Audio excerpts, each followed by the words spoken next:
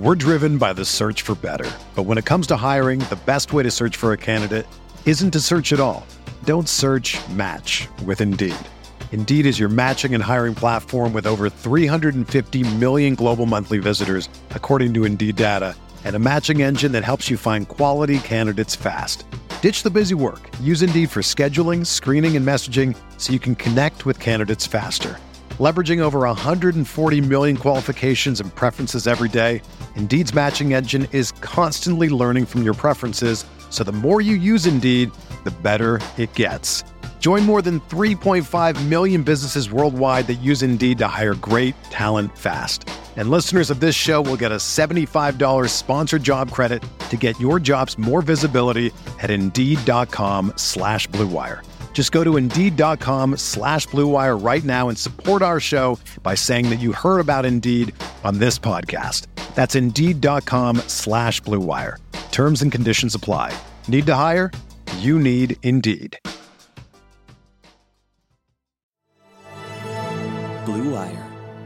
The Chicago Bulls select Kobe White. LaVine with a runway, lays it in! Zach LaVine does it again! The lane shot on the window! The finisher, Larry Markkinen! The crossover, LaVine! Get up or get out the way, Trae Young!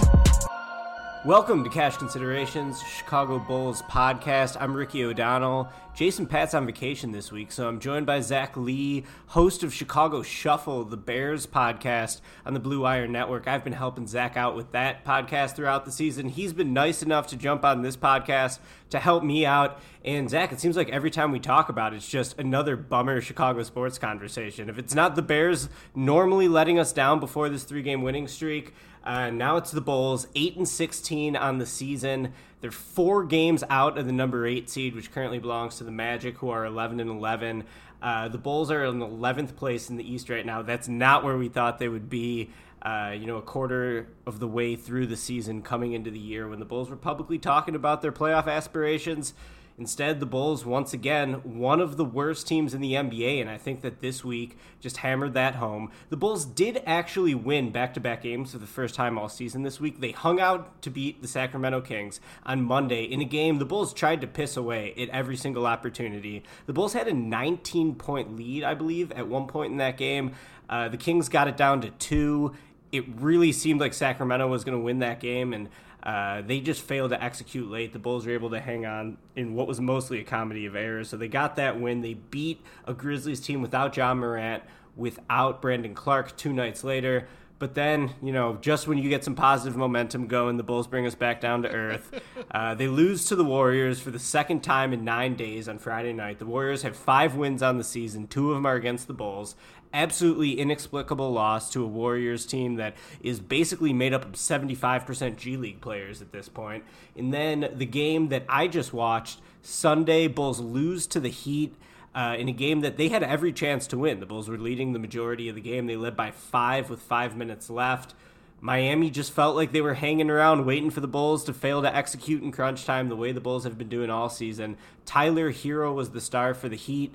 The Bulls put a tremendous amount of defensive attention on Jimmy Butler. He was able to kick out, find Tyler Hero for 4 or 5 big 3-pointers towards the end of that game. So another totally dispiriting loss for the Bulls.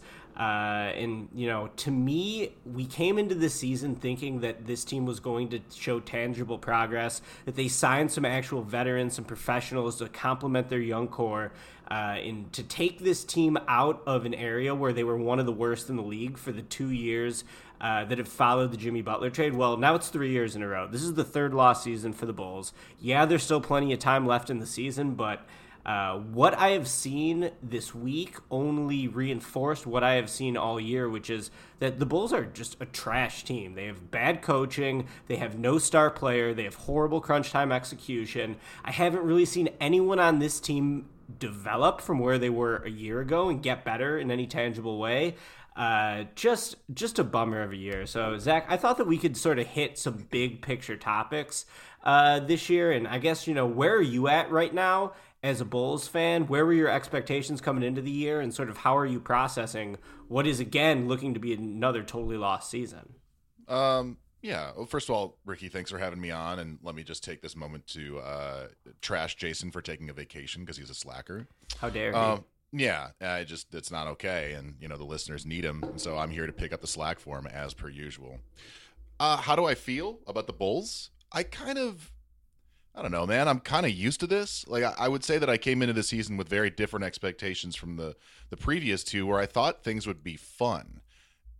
Insofar as I didn't expect necessarily a ton of wins, but there was so much talent on the squad, and the mix seemed so right that they should be in every game. That there might be nights when they're out-talented and out-star-powered, but this would be a plucky young team that would fight for wins, and it would be a learning season.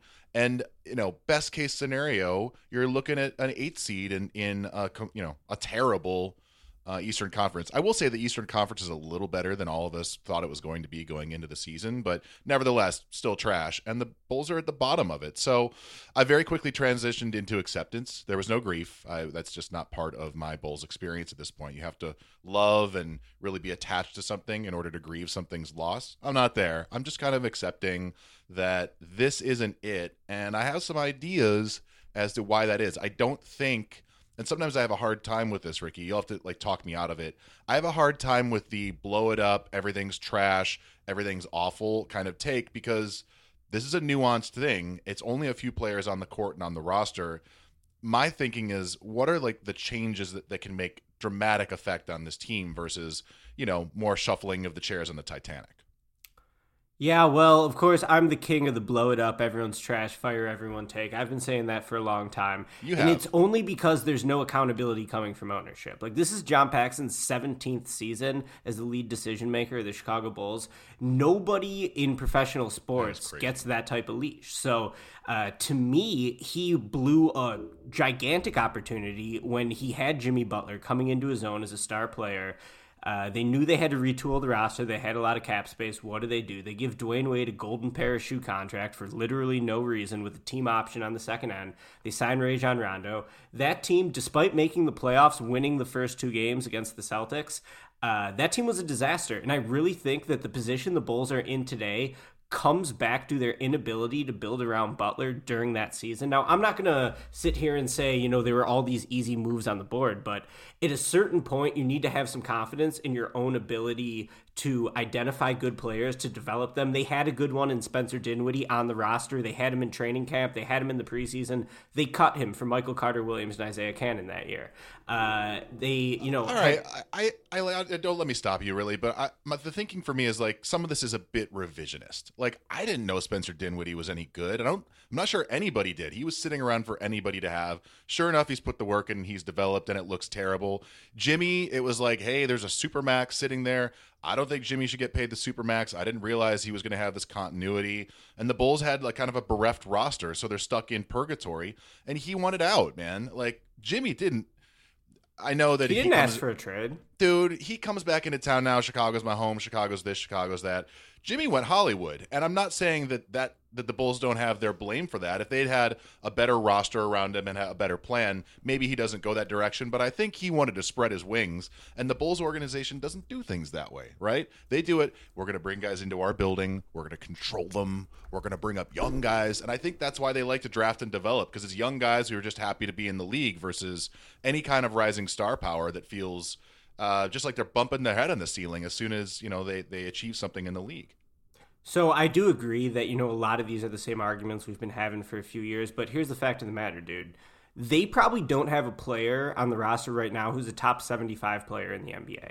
So you can go back and criticize, every decision that led to this, because as of right now, they don't have a top 75 player, in my opinion, and they don't really have an easy avenue to acquire one. Now, I do think Wendell Carter will, of course, grow into that level of player. He's taken a big step up at only 20 years old in the second season. But there's only so much a center who's being used the way he's being used is going to be able to do to impact a game. At the end of the day, you just don't have a roster talented enough to win games at a high level. And, we're going to be stuck in a cycle with the Bulls where I feel like they're going to be bad for a while. I don't really see a lot of light at the end of the tunnel. And it's because they were the guys they identified to be the faces of the next era of the franchise post-Butler just haven't been as good as they were expecting. I want to ask you your thoughts on sort of the LaVine-Markkanen pairing, if that's okay, because, those are the two guys who are going to be sort of the face of the franchise, I think, coming out of the Butler era. When the Bulls said they wanted to make the playoffs media day this year, it was because Markkanen and LaVine were both going to take big steps up. LaVine had a ton of all-star hype before the year, the game in Chicago. LaVine talked about wanting to make it. He obviously set that as a goal and was incredibly eager to come out and make a statement for him as an all-star. Markkanen entering his third year, he has the opportunity to sign a contract extension after this season. So he's playing for some money. If he would have had a huge year, we're probably talking about him as a max-level extension guy just because of his pedigree and because of all the hopes the Bulls had placed on his shoulders coming into this year. So now my question, the Bulls are 8-16 again. This is, the third straight season with Markkanen and LaVine that doesn't look like it's going anywhere. It's hard to criticize him for the first one when Markkanen's a rookie and LaVine was coming off the ACL. But, at this point, do you really think it's a tenable plan to be counting on LaVine and Markkanen to be the team that's going to, to be the guys that are going to lead the next great Bulls team? No, unequivocally no. And I think one thing that we're not adding to this conversation that I think is pertinent is that Otto Porter Jr. is out, for the foreseeable future with a foot that might just die and have to be hacked off. It's a big bummer, and it's a reason the Bulls are struggling so much right now. That's part of the veteran mix they needed to balance out the inexperience and the inconsistency of a LaVine and a Markkanen. But to answer your question and to kind of jump ahead a little bit to what I think needs to happen, the Bulls need to be shopping Zach LaVine every single day, quietly as they can, but they need to be canvassing the league to see what they can get back for him, because Zach LaVine, talented as he is so miscast in his role right now, and ultimately hurts the team's chances to win. And I just, there's a lot of statistics you could pull up, but one that keeps impacting me is if you go to NBA's advanced stats and to clutch statistics, crunch time stats, LaVine is shooting 37% in crunch time. And he by far has the biggest usage rate on the team. That's kind of it. It's just that he takes bad shots. It's just that he makes bad decisions. And if you don't have an alpha on the floor, if you don't have a creator on the floor that can tell him where to be to get him his pet shots in the right place, where he's not dribbling the ball 19 times in order to get a terrible shot off, I'm sorry, you're going to lose just about every game you're into. And so Markkanen's had a bad year. It's been a strong regression. It's sort of inexplicable. But Zach LaVine is who he's always been, which is a more talented, a slightly more talented and skilled Zach LaVine. And he just doesn't have – look, let me just say this. Everything that I hear about Zach LaVine is that he's a thoughtful, kind person who wants to be great and wants to put the work in. I don't doubt any of those things. I really think he is an introspective guy. It's merely him on the floor. He just lacks floor vision and decision making, and that's kind of basketball. You can – dunk as hard as anybody in the world and you can shoot three-pointers from half court, but if you can't make sound decisions at the right time, what are we even talking about? I want to say that I truly believe at this point that LaVine and Markkanen make each other worse when they're on the court because their games don't complement each other at all. First of all, you can start on the defensive end. I think there were a lot of hope amongst Bulls fans that Markkanen could become, an average, maybe a teensy bit above average defensive player just for his position. He's definitely below average. So that is tough immediately when you have a 7-footer who's a below-average defensive player in the front court. Teams are always going to be targeting him on pick and rolls. Teams are always going to be trying to take advantage of him in the post with a stronger player. You combine that with LaVine, who's one of the weakest perimeter defenders in the NBA, and just the defense alone is enough to compromise you. Now on the offensive end, you're in a spot where LaVine is just not good on the ball as a crunch time decision maker. You mentioned the problems he's been having all season. It was really reflected this week. In that Warriors game on Friday night, he went 0 for 5 from the field in the fourth quarter. Killing me with those shots. Took a bad shot at the end of the game when they could have won. He went for the win with the 3. It wasn't a good look. He basically denied the screen because he didn't want Draymond to switch on to him. He never really did anything to create any real scoring chance in that situation. So that was terrible. He did it again against the Heat. He had some bad shot selection towards the end of the game. Markkanen can't pass, right? Like Markkanen's averaging, I think, under 2 assists per game, basically for his entire career. Markkanen is someone who 70% of his baskets come off assists. So he's someone who very much needs someone to set him up. Zach LaVine is not the guy to set you up. LaVine should be, in my opinion, modeling his game after Klay Thompson. And that would mean using his speed and his shooting ability strictly off the ball. Now, instead of being able to do that, LaVine falls into sort of like the James Harden role for the Bulls because they have no one else to run pick and roll and no one else to run isolations. LaVine's the best on the team at doing those things, so he falls into that role. But in reality, that's not the role you should ever have. If someone was really trying to unlock the best of Zach LaVine, you'd be running him around a maze of screens. You'd be using him as off leak outs, off defensive stops where you could try to, get the go-ahead pass and get something up early in the shot clock using his speed to put pressure on the basket. So LaVine just was never going to be cut out for this like high-level decision-maker, offensive initiator role that, we saw Jimmy Butler do that for the Miami Heat tonight in this game. Butler drew so much defensive attention in late-game situations. He's been terrific in crunch time for the Heat all year. LaVine just isn't the type of player who's going to consistently make smart decisions when he has to like read the floor and process stuff. So because of that, that's the type of guy Markkanen needs too. So we're talking around the real issue, which is the Bulls have no alpha creator, and it's killing this team. Everything else would slot in a much, much better way. Look, dude, the answer is really simple to me. The Bulls need Chris Paul to develop this roster. I really think, and they can't make the salaries match. It's Chris Paul makes $11 billion for the next 3 years, unless we can talk Sam Presti into taking Otto Porter and not asking for any assets back. Honestly, just having a guy who's that much of an asshole, that is that much of an alpha to tell guys this is where you need to be and this is when you need to take this shot and don't ask me twice about it. I really think I see them on the floor. There's passive shots here. There's fuck it, I'm going to get mine there. There's no continuity, and I think everybody's looking to one another to see who's going to be the leader. Zach LaVine's a good dude. He's just not a leader. And if I'm to look at anybody on this roster, you have to say it's Wendell Carter Jr., who's incredibly introspective, really thoughtful, seems solid on the floor, but that's not what we're talking about. We're talking about an alpha creator, a ball handler, a guy that can tell guys where to be on the offensive end of the floor and make sure that things are held down when it gets to crunch time. That's why they have these meltdowns every time. There's just nobody that can handle that pressure when the game gets tight. It should be Satoransky, but as we found out now, that's just not in his skill set. He's just too passive of a player. Yeah, I feel like LaVine looks at a problem when he brings the ball up the floor, and he has literally no idea how to beat it. He's just guessing. And the way he goes about guessing is relying on his really tough shot-making ability. Markkanen's never shown an ability to like run a high pick and roll, which you have to do if you're going to be a focal point of offense at the NBA level. He's just never had that type of skill set. I mean, he's a 7-footer. He's mostly a catch and shoot guy. I think Markkanen could still be a really good player if he was playing with someone like Luka Doncic, someone like James Harden, a role where he wouldn't be counted on to carry the offense. You would have another high usage guy who's creating most of the opportunities, and he's someone who is just, back cutting or hitting a catch and shoot. But the Bulls don't have that guy. LaVine certainly isn't that guy.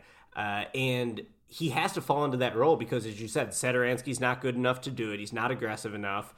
Kobe White's still only a rookie, 19 years old. I think, the Bulls internally will probably hope Kobe can develop into that guy, but it's not going to happen. And I like your solution of bringing in CP3 because I do think someone like CP3 would help the team immensely, especially this year, especially if they want to accomplish the goal of their dreams and be the 8th seed in the Eastern Conference playoffs. But the bar's so low, bro. It sucks. At the end of the day, man, it's like that's just a Band-Aid because CP3 is about to turn 35. There's just no long-term solution on this roster right now to be your primary shot creator. And what I've seen this year is that Zach isn't up for that role. That does not mean that Zach isn't a talented player or that Zach couldn't even be a winning player in other situations. But it's not happening right now for this team, and it's not going to happen next to Markkanen either, I don't think. The analogy I keep thinking of, and I think of dumb analogies all the time. You and I talk about, anything I've ever written, anything I ever say. It's like, here's a random thing I just pulled out of my ass, so let me do that once more. if you had a pizza place and the pizza maker died or was traded away, and you made the delivery guy make the pizzas just because you had nobody else to do it, that's not the driver's fault. And that's how I feel about Zach LaVine, which is he's doing things he should never, ever have been enabled to do. And I bet you he would, get really pissed that I said that, because he envisions himself as an all-star, as an alpha, as a number one on a team. I'm sorry, he's not. He's not, and he's not particularly close to it. So if he operates under that delusion's a little mean, but I can't think of a better word at the moment, and he thinks that's the right way to play, then you've effectively, it's like a Dion Waiters kind of situation. Like, it takes a certain level of confidence and self-belief to get in the league in the first place and then to succeed in it. So I would understand, like, that's a mindset you would just have to live with. I'm sorry, you have to objectively look at it from a wide view and just say, you're not the guy, man. And for me, I think the Bulls are in the business right now of ruining the trade value of every one of their assets because they don't have someone who can effectively run the offense. And I keep thinking of, like, the Rajon Rondo 2 games in the playoffs, a few years ago, where all of a sudden he was able to make Bobby Portis effective. And, he was able to make guys that, for the rest of their Bulls careers had gotten up shots one night and not another. Rondo was pulling the string. Playoff Rondo was pulling the strings. And oh my God, he was dragging the Bulls to wins. And so obviously he's super happy on the happy-go-lucky Lakers right now. But that's another kind of guy that I think the Bulls desperately need. And there aren't actually, I know we're in this positionless NBA where half of the point guards, shoot more than they pass. But I do think when it comes to perceiving players on your roster, whatever the position is, like, think of like a Doncic, like, that's a small forward, but he's effectively the tip of the spear. There is no tip of the spear. It's just a bunch of crap we throw against the wall night by night. And that's why the Bulls are where they are. There's just no focal point.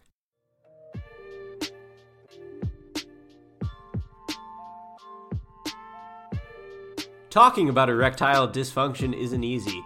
Usually we just brush it off or blame ourselves by saying stuff like, I lost my mojo, or we avoid it altogether with excuses like, I had a long day at work, I'm sorry honey, I'm just not feeling it tonight.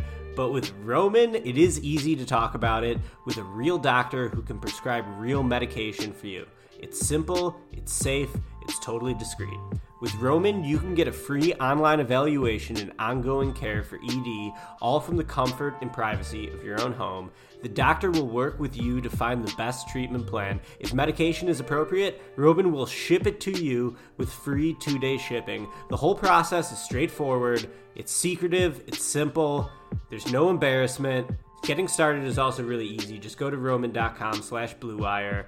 Complete your online visit. Erectile dysfunction used to be tough to tackle, but that's not a problem anymore because of Roman. Complete your online visit today. Connect with a doctor and get it taken care of. Just go to getroman.com/bluewire to get a free online visit and free 2-day shipping. That's getroman.com/bluewire for a free visit to get started. getroman.com/bluewire.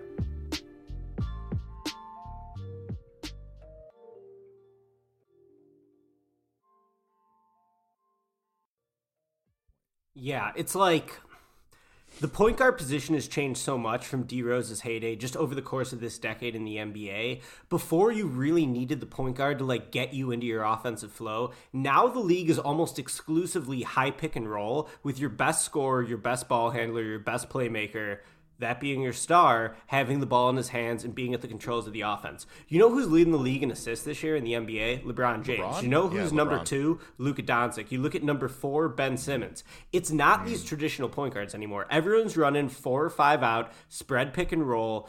You're either going to have a center who's going to pop back to the 3-point line and give you a 5-out look, or someone who's going to crash the basket, try to catch a lob. So Butler was really good at doing that when the Bulls had him. He was probably a top 15 player in the league. The Bulls couldn't build a good team around him. They trade him because they thought, well, this guy's not going to be good enough to be the best player on a championship team. So we want to, be bad for a few years and try to find our next focal point through the draft. Well, if they would have got Luka Doncic, this would have worked out. The Butler trade would have looked great. If they would have got Zion, I think the Butler trade would have looked great. If they would have got the second best player in the 18 draft, which at this point looks like Trae Young, maybe we're feeling a little bit better about this rebuild. But instead, they were still, they only got up to the 7th pick. Each of the first 2 drafts after the Butler trade. This year, dude, right now, they're about the 7th worst team in the league. So this cycle is continuing to repeat itself. And, I think this goes back to Boylen, too, because Boylen has just offered no tactical change or no solution for the Bulls' problems this entire year. I think Boylen's the worst coach in the NBA. The way he talks after each of these losses drives me insane. He basically had a big dumb smile on his face after this Heat game, talking about how it was a moral win. The first thing he notes is that we won the first quarter. That's what we wanted to come out and do. This is a tough place in Miami. Tough place to play. We wanted to win the first quarter. Dude, it doesn't fucking matter. Like, this team sucks. You're doing the same thing on both ends of the ball over and over again. We've never seen him utilize Wendell Carter as a passer when he was a prospect who had a really good reputation as a playmaker coming out of Duke. We've consistently seen him run the same tired shit in crunch time for LaVine, where he's just going to go isolation or try to run a high pick and roll, and he's not a good enough decision maker when defenses are keying in on him to succeed in those situations. Boylen has no idea how to fix this problem, and to me, here's the really insane thing. If you're Paxson and Foreman, you know that the fire Garpax movement has totally gone mainstream at this point. I think the majority of the fan base is in agreement that, Paxson and Foreman should be fired. They're not going to get fired because Reinsdorf personally likes both of them, is incredibly loyal to a fault as an owner. But you know what I read the other day that made me sad? I mean, there's a lot of things, but here's one for you. It was a Frank Isola article on The Athletic, and the tenor of it was that the Knicks have fired David Fizdale, but guess what? Steve Mills is finally on the hot seat with the owner, and I got jealous. I got jealous of the Knicks, Ricky. Yeah, they fired their shitty coach, and they might fire their shitty front office. That's what the Bulls should be doing, but instead they continue to hang on to Boylen for the entire year. They're not going to fire Boylen this year. I would be really surprised. I don't want them to. Unless they go on a prolonged losing streak. But here's the thing. If you're Paxson, and Boylen's your guy, Boylen's the dude that you handpicked, John Paxson, to be a reflection of yourself to coach the team. It was clearly Gar's hire for Hoiberg, right? So I think that Paxson wanted to come back and be like, I'm putting my guy in charge, a tough-nosed guy. But if Boylen is so shitty, doesn't Paxson owe it to himself to see what this core looks like with a sharper coach? Because, listen, if the Bulls continue to be one of the worst teams in the league again, we're talking about how Markkanen and LaVine's value league-wide has plummeted. Don't you owe those guys, and don't you owe yourself in your evaluations of them as franchise players to see what it looks like with a different coach? Riddle me this, dude. All right, so remember Being John Malkovich, the movie with the little room in between, and if you went in it, you'd take control of John Malkovich? I haven't seen it, but I want you to continue going with this. You get the cultural reference, I'm sure, which is that there was a little room, and if you went in there, you took control of John Malkovich, the person in real life. It's an incredible film. I recommend it. So, being Jim Boylen, you've walked into a room, all of a sudden you are in control of Jim Boylen. What are the tactical changes you're going to make to squeeze wins out of this team? Yeah, well, I think I just said one of them, which is I'm not going to let LaVine play on the ball anymore. LaVine dribbles way too much. So then who takes over the ball? Who's on the ball? Okay, so what they're going to do is they're going to, first of all, run more of the offense through Wendell Carter Jr. as a passer out of the high post. The Bulls have seen this work in the past when they did it with Joakim Noah, and I believe that was the 2014 season, the year they had DJ Augustine. They ended up losing to the Wizards in the first round that year. But during that regular season, the Bulls were pretty surprising because Noah was a terrific playmaker at the top of the key, really skilled passer. He was the one who was getting the offense going. I would love to see them utilize Carter in a similar way. I think right now they're using Carter like he's DeAndre Jordan, like he's like a big hulking alley-oop catching center, which is not his game at all. The reason he got drafted number 7 overall, despite the fact that he's only a 6'9" center and he's not super explosive athletically, is because he was a good shooter and a good passer. And those are two things out of Carter's game we have not seen this year at all. The coaching staff has totally ruined his confidence as a shooter. He doesn't even look at the basket, even if he's being left wide open.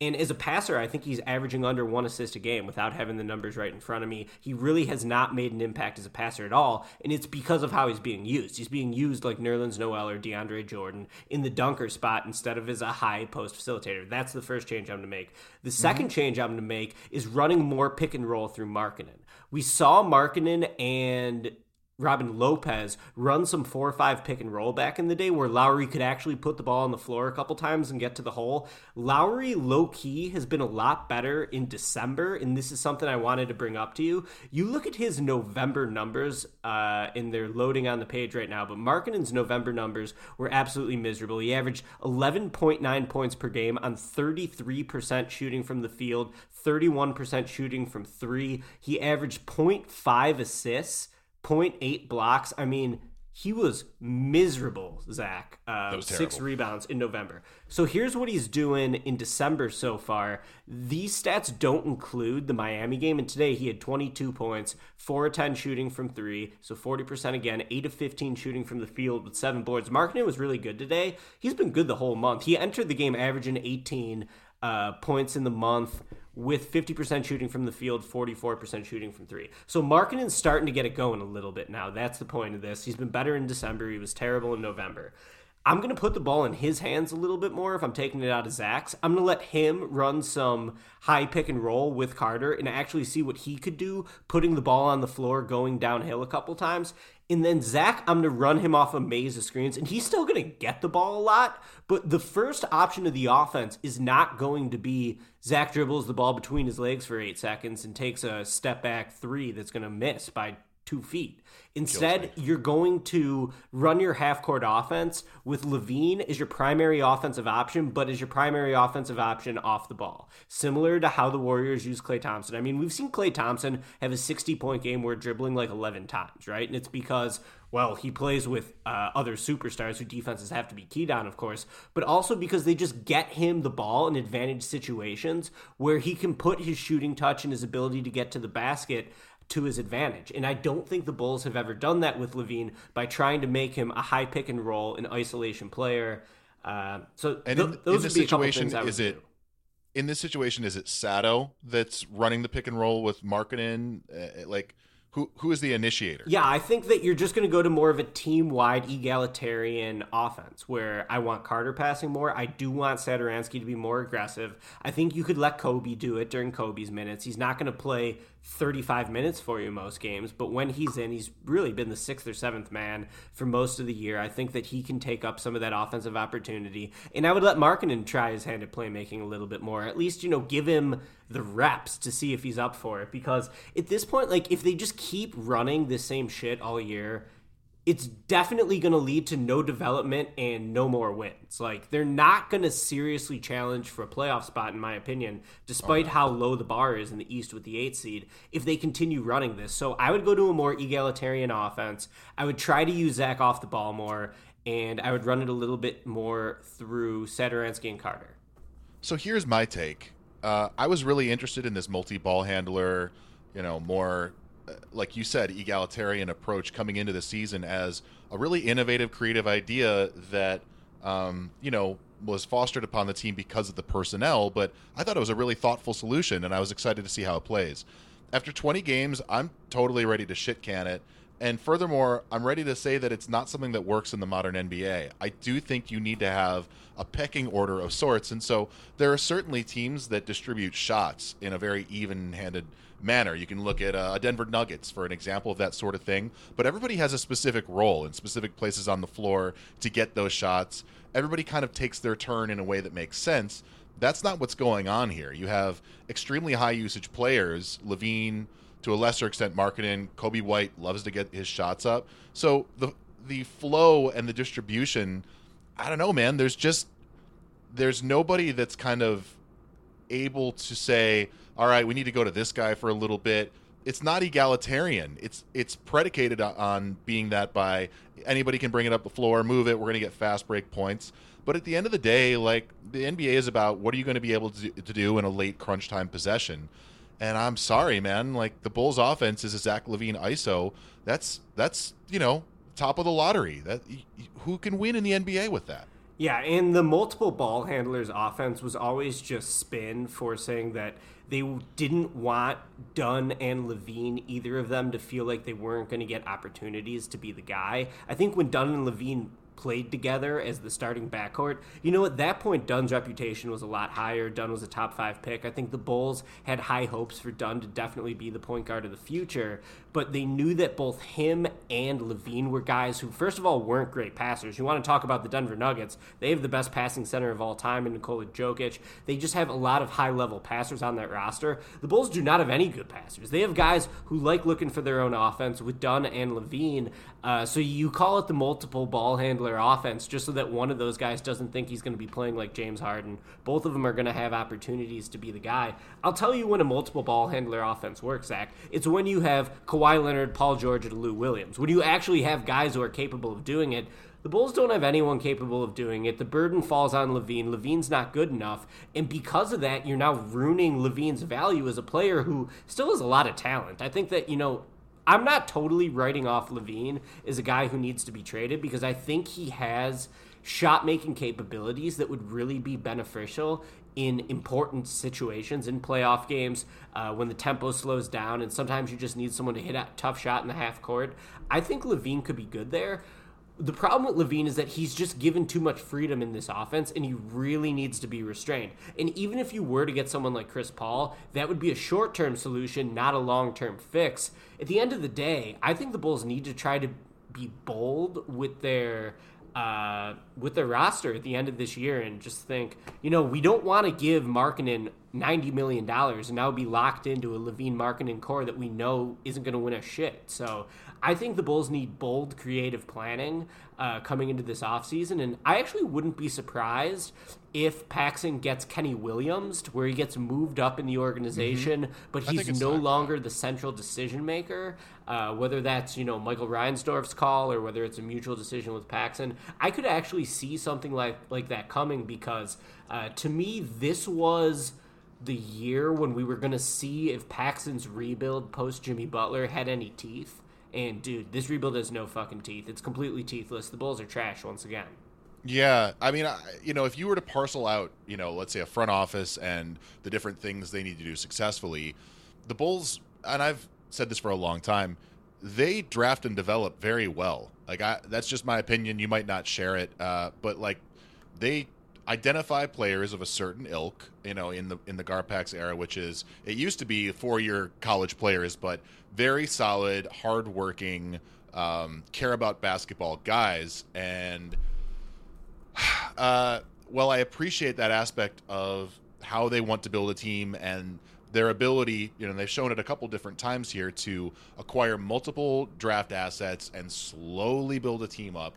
Their inability to have any sort of innovation or creativity when it comes to the trade market, when it comes to foreseeing how you could change your roster and give up pieces of yourself and gain others and really make significant changes. It's such a blind spot for this team that there's no fast path to fixing it. The only way this team will ever succeed is if the guys they identify and draft and develop do those things. And when you're in a place like they are now, there is no pivot. There is no opportunity to say, well, you know what, hasn't gone the way we planned. That does happen, like all best practices, best thoughts. It just isn't looking like an effective mix at this point. So what is the one move, or what are the two moves we can do? What are the chess pieces we can slide across the table to salvage the guys on this team that we do feel good about going forward? And I think at this point, it's Wendell Carter Jr., it's Kobe White.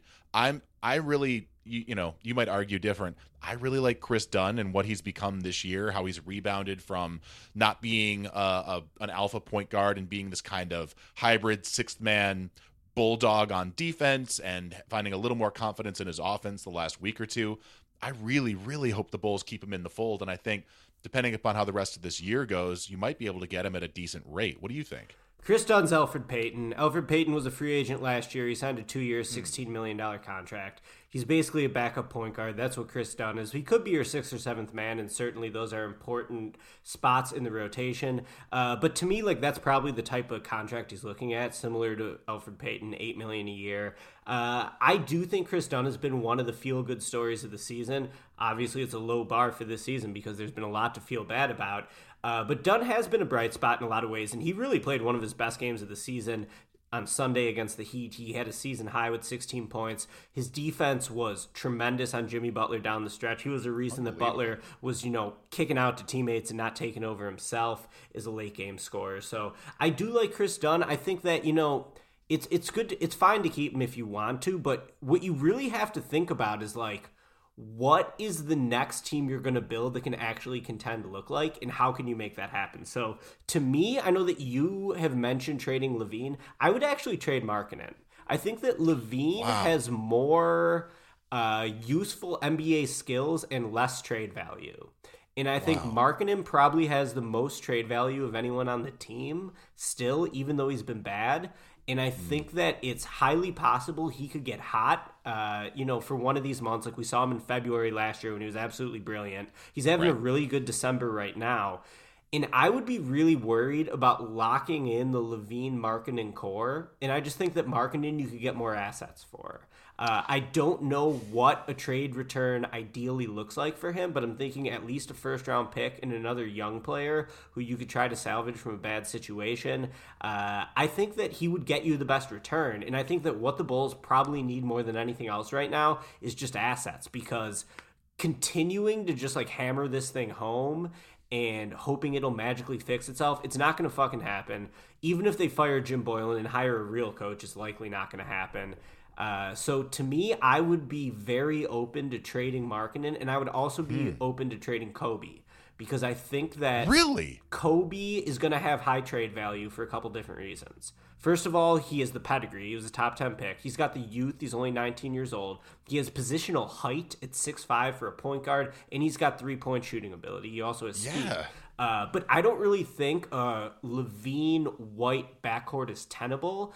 And then if I'm thinking about how I want to build the roster around Kobe White as my centerpiece long term, is he a point guard? Is he a two guard? What type of guard do you need next to him in the backcourt to actually make high-functioning offense? I think he's going to have high trade value, and I think if you could package him and Markkanen together, I would probably try to flip those guys if there is ideally a disgruntled star. I don't really see one of those guys on the market right now. You wish it was Bradley Beal. He's been amazing for the Wizards this year. They locked him up to a long-term contract. Even if Bradley Beal comes in here, he's not going to save the Bulls. But, you need a sort of a top 20 player, a player who can be your new frontline star, or you need assets. So I would probably try to look for assets. The 2021 draft to me looks pretty good. The 2022 draft might be your double draft. These are really depressing conversations to have, but I don't think the Bulls are going to succeed just running this thing back. And if the Bulls wanted to be competitive, they could have just signed Butler long term if Butler would have taken their money and tried to keep building a team around him. They didn't do that. They chose to be one of the worst teams in the league and to try to rebuild through the draft. Well, these draft picks that they've taken, these guys, they haven't developed at the rate we would like to see it happen, and now it just feels like a vicious cycle of just losing after losing after losing. The culture of the team is horrible, the coaching's bad, none of the young players are developing. So I would make a bold move in the offseason, and to me, Markkanen is a guy who probably has the most trade value. Have you been drinking? No, I actually haven't been drinking. Oh, that's why you seem so weird. All right, look. Sure, you could flip Markkanen, and sure, you could flip Kobe White. I think that's a huge mistake. I think that Lauri Markkanen is so much better than what he's able to show right now, because he has no one. Think of him like a machine gun. Somebody has to point it. Somebody has to load it. Somebody has to put it in a place to succeed, to shoot. And right now, he doesn't have that, and that's just not part of his skill set. So he's sitting there. Everybody's wondering why he's not able to succeed. He needs help. Kobe White, dude, that is a better Ben Gordon. He's going to learn to be better down the line. He shows little flashes of having passing vision. Obviously, he's a shoot-first guy. He does go head down more often than not, but he's a modern NBA player, like you said, with size. What could you possibly get back that would make that worth it? Zach LaVine still has trade value. And especially right now when he's a high-usage player, you're going to have a team out there, probably named Sacramento, that still believes in this guy. If I'm the Bulls, I have a daily phone call with Vlade Divac. They signed the offer sheet for Zach LaVine. We know, out loud, that they like Zach LaVine. And they have a bunch of pieces on their roster that would be interesting coming back. So I think Zach LaVine, not because he's not a good dude, not because he's not a skilled player, is actively regressing the rest of the players on the roster. I do wonder if he were to sit out a few games, where the shots would go and how the Bulls would play. Because right now, it seems like when he gets the ball, everybody else stands still. I have one move for you that would have changed the tenor of this season. Are you ready for it? I want to hear it, yeah. Don't get Sato. Do get Ricky Rubio. Totally different team. Yeah, and I got one for you I'm going to throw at you. The money they gave Thad Young and Sato could have just gone to Malcolm Brogdon. And Brogdon has had a borderline all-star year this year for the Pacers. He's been really, really good in a totally different role that he was in Milwaukee. And I was not in favor of signing Brogdon at the time. I thought that Brogdon, next to Giannis, that was like the best system for him because I didn't see him being like a high-level point guard who was going to facilitate everything. I thought he was mostly just a 3-and-D point guard. Well, I don't think those acquisitions have blown up in their face necessarily. Thad is a really quality player. I think he has significant trade value down the line as well, given his contract. Like, given the injuries in Portland and how desperate they are to win, don't you think you could kind of point to them and say, hey, Thad Young, what's that worth to you? They have good young players. They have draft assets. They have a lot of things they could flip over there. That's an interesting phone call for me. And I think when you have that opportunity to bring in a Thad Young, who's an incredible locker room influence, who's a solid NBA player, and is on a contract that's movable in the way that it is. Same thing with Satoransky. And I'm really disappointed in his play so far this year. I think he's extremely talented. I hate how often he gives up the ball. I hate how reluctant he is to control the offense. But that seems to be who the player is. Nevertheless, he's got a 2-year deal and a third year unguaranteed at $10 million a year. And you can't tell me there aren't teams out there that'd be willing to give up something for them. So that flexibility, and I know that's a very poisonous word in Chicago, roster flexibility, positional flexibility, all the flexibility. I get it, but I do think that the Bulls are in a good position. The problem is I just don't think they have the innovative, creative thought process when it comes to trading to use those guys to get to the next step. And I'm looking right now at just like the assist leaders in the NBA, which couldn't be a simpler stat. There's a lot of different ways to look at it. Almost none of the top assist guys are going to become available. It's LeBron, it's Doncic, it's Ben Simmons, it's Trae Young. The guys who are interesting that have popped up, Malcolm Brogdon that you said, Devontae Graham, who, my boy, I'm a Kansas alum, so I love to see him succeeding in that way. Well, one thing's for sure, Zach, the preseason optimism we had for the Bulls this year is just totally dissipated, and I would love to see a team that gets hot in December. I'd love to see a team that can give us a month like they did in February where maybe we could be thinking that perhaps if some things fall into place, the Bulls can still salvage this reiteration of the rebuild. But right now, man, I'm a lot of doom and gloom because I just haven't seen the progress on the roster. And, I think that sometimes not making a bold move is the worst thing you can do. You're still at a pretty critical point of the rebuild in year 3. You wanted to see these guys develop. You could perhaps keep everyone around and hopefully they eventually grow into a usable core, but man, I don't have a lot of optimism in that right now. I think that, Boylen is certainly a major culprit for why the team has been so terrible this year. I do think the Bulls owe it to themselves to get another head coach in there and to see what this reiteration of the rebuild looks like without Boylen as the head coach. But it's just hard for me to have any positive feelings about the state of the team right now after such a disappointing start when, even someone like me who's been so critical of the front office the last few years, I had a lot of hope coming into this season too. I really thought that they would make major progress and it just hasn't happened.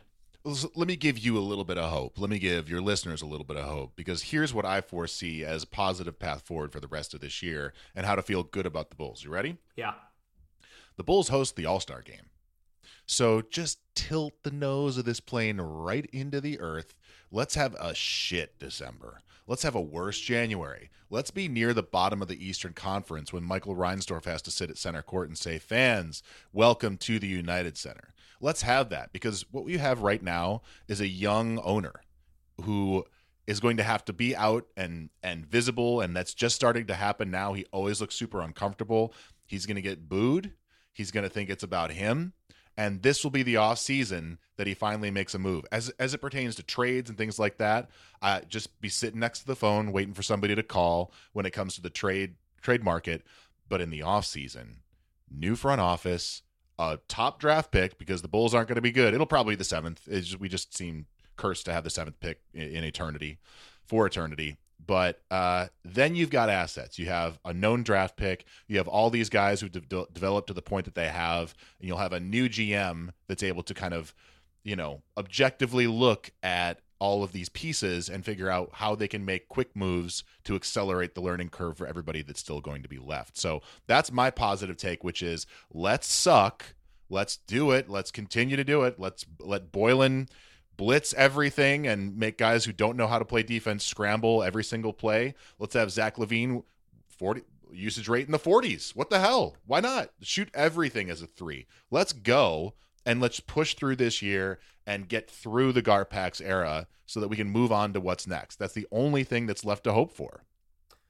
I'm into it, man. Anything to get some new leadership for this franchise, because I think that, all their problems come back to poor management, poor ownership, poor leadership. And until those things change, it's going to be hard to be optimistic about the Bulls.